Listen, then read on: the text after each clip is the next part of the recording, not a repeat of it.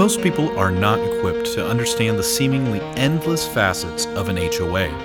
That's why we're here, to help you become uncommonly prepared to serve your HOA. Whether you're a board member or a manager, join us in the Uncommon Area.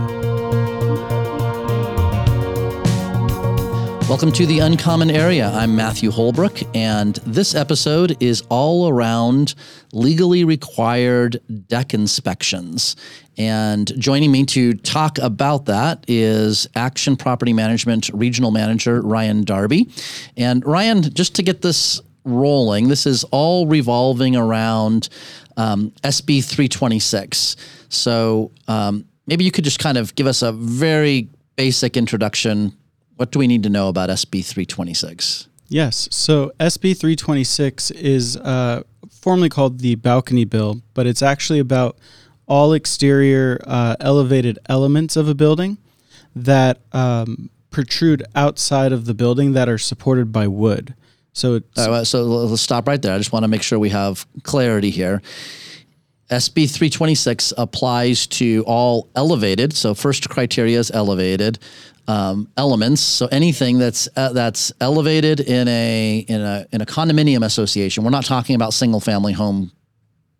Correct. It's something that's actually in a condominium or a townhome community that's elevated, that protrudes from the main portion of the building and is connected by wood. With those, if I was to summarize it, and those are the three kind of specific criteria, right? That's correct. So the main criteria that the state set is that the elevated elements are 6 feet or more above the ground. Okay. Predominantly made of wood, and that it could be balconies, staircases, decks that are walkways on second or third floor of the buildings. But also a unique item is that it has to be a building that has 3 or more units. Okay. So if the community is comprised of duplexes throughout the community, it doesn't apply. Okay, so 3 or more units is also an important component. All right, good to know.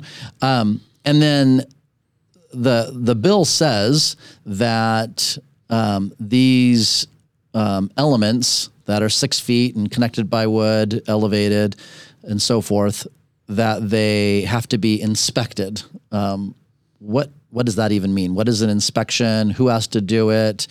And talk to us about that. Yeah, so the inspection has to be done by a structural engineer or an architect with the appropriate licensing for that. And the inspections, there's 2 types of inspections that can occur. The first is a visual inspection, which will be done on 75 to 85% of the community, where they're looking at the exterior of the deck, the connections to the building. They're also going to check any of the support posts that are holding it up that are visible. But then there's the physical inspections, which are a little more cumbersome. If you have just a wood structure, it's actually relatively simple because they can see all of the structural elements.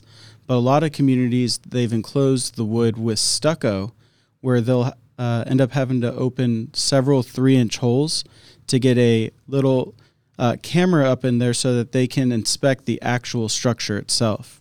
And they'll do that for 15 to 25% of the community, depending on the maintenance records that are provided to them ahead of time, and then what they see on the visual inspection. All right, this might be kind of an obvious or basic question, but what are they inspecting for?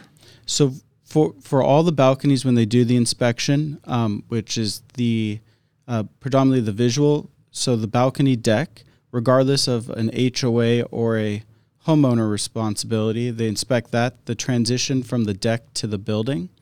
They'll check the rails and check that the railings are to current code, which is the bars can't be more than 4 inches apart.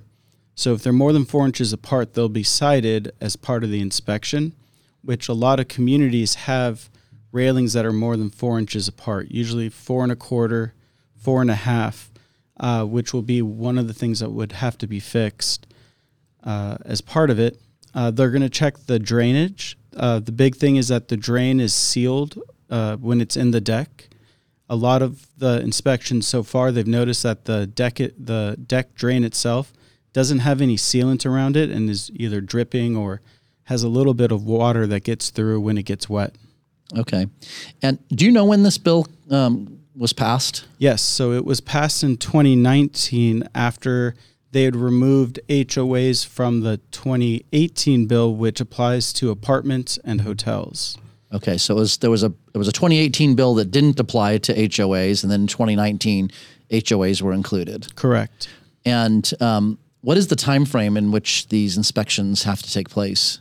So for both SB 326, which is for HOAs, and then SB 721, which is for apartments, hotels, and motels, the deadline is January 1st of 2025. Okay, so we're coming up on, we've got a little bit more than 2.5 years.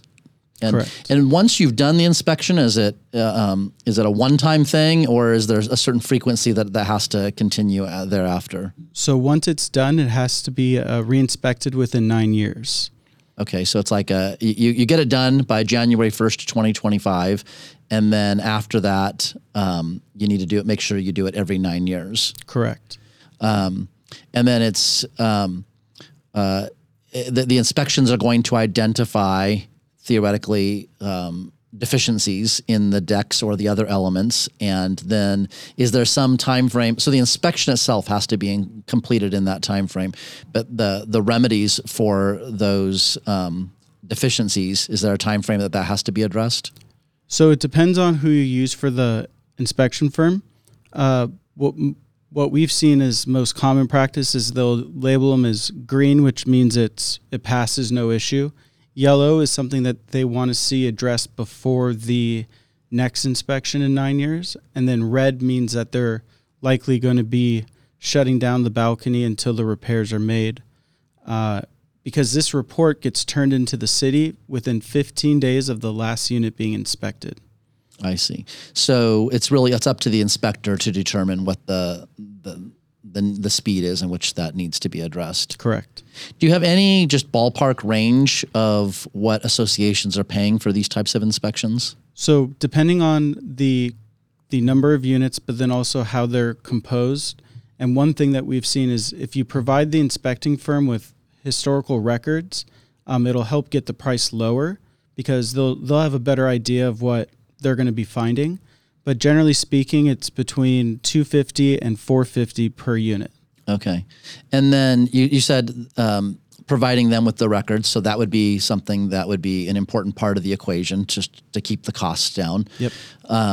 Is there anything else that managers or board members should be thinking about when they go out to kind of get this set up? Yeah, so one of the big things is to make sure you pick the right companies to bid for the inspections. You're not supposed to be using a company that is affiliated with a contracting firm, and that's to prevent conflicts of interest. And we've seen a few companies that have hired on a structural engineer or they've partnered, and those are not really the firms you want to use. You want to have a separate entity that has no affiliation to a general contractor who would be doing the work afterwards. Okay. And do you have any sense right now as to kind of what the backlog is for this? If you were to call up somebody who's a qualified inspector, what's the lag time to actually have them come out and do the inspection? So right now we're seeing about 6 to 8 months. There's not a lot of firms yet that are willing to put their license on the line until they understand more. Even though this bill was passed in 2019, there was a lot of back and forth on the wording of the bill between the HOA attorneys and the engineering firm attorneys on what should be included in the inspections, what shouldn't be included in the inspections.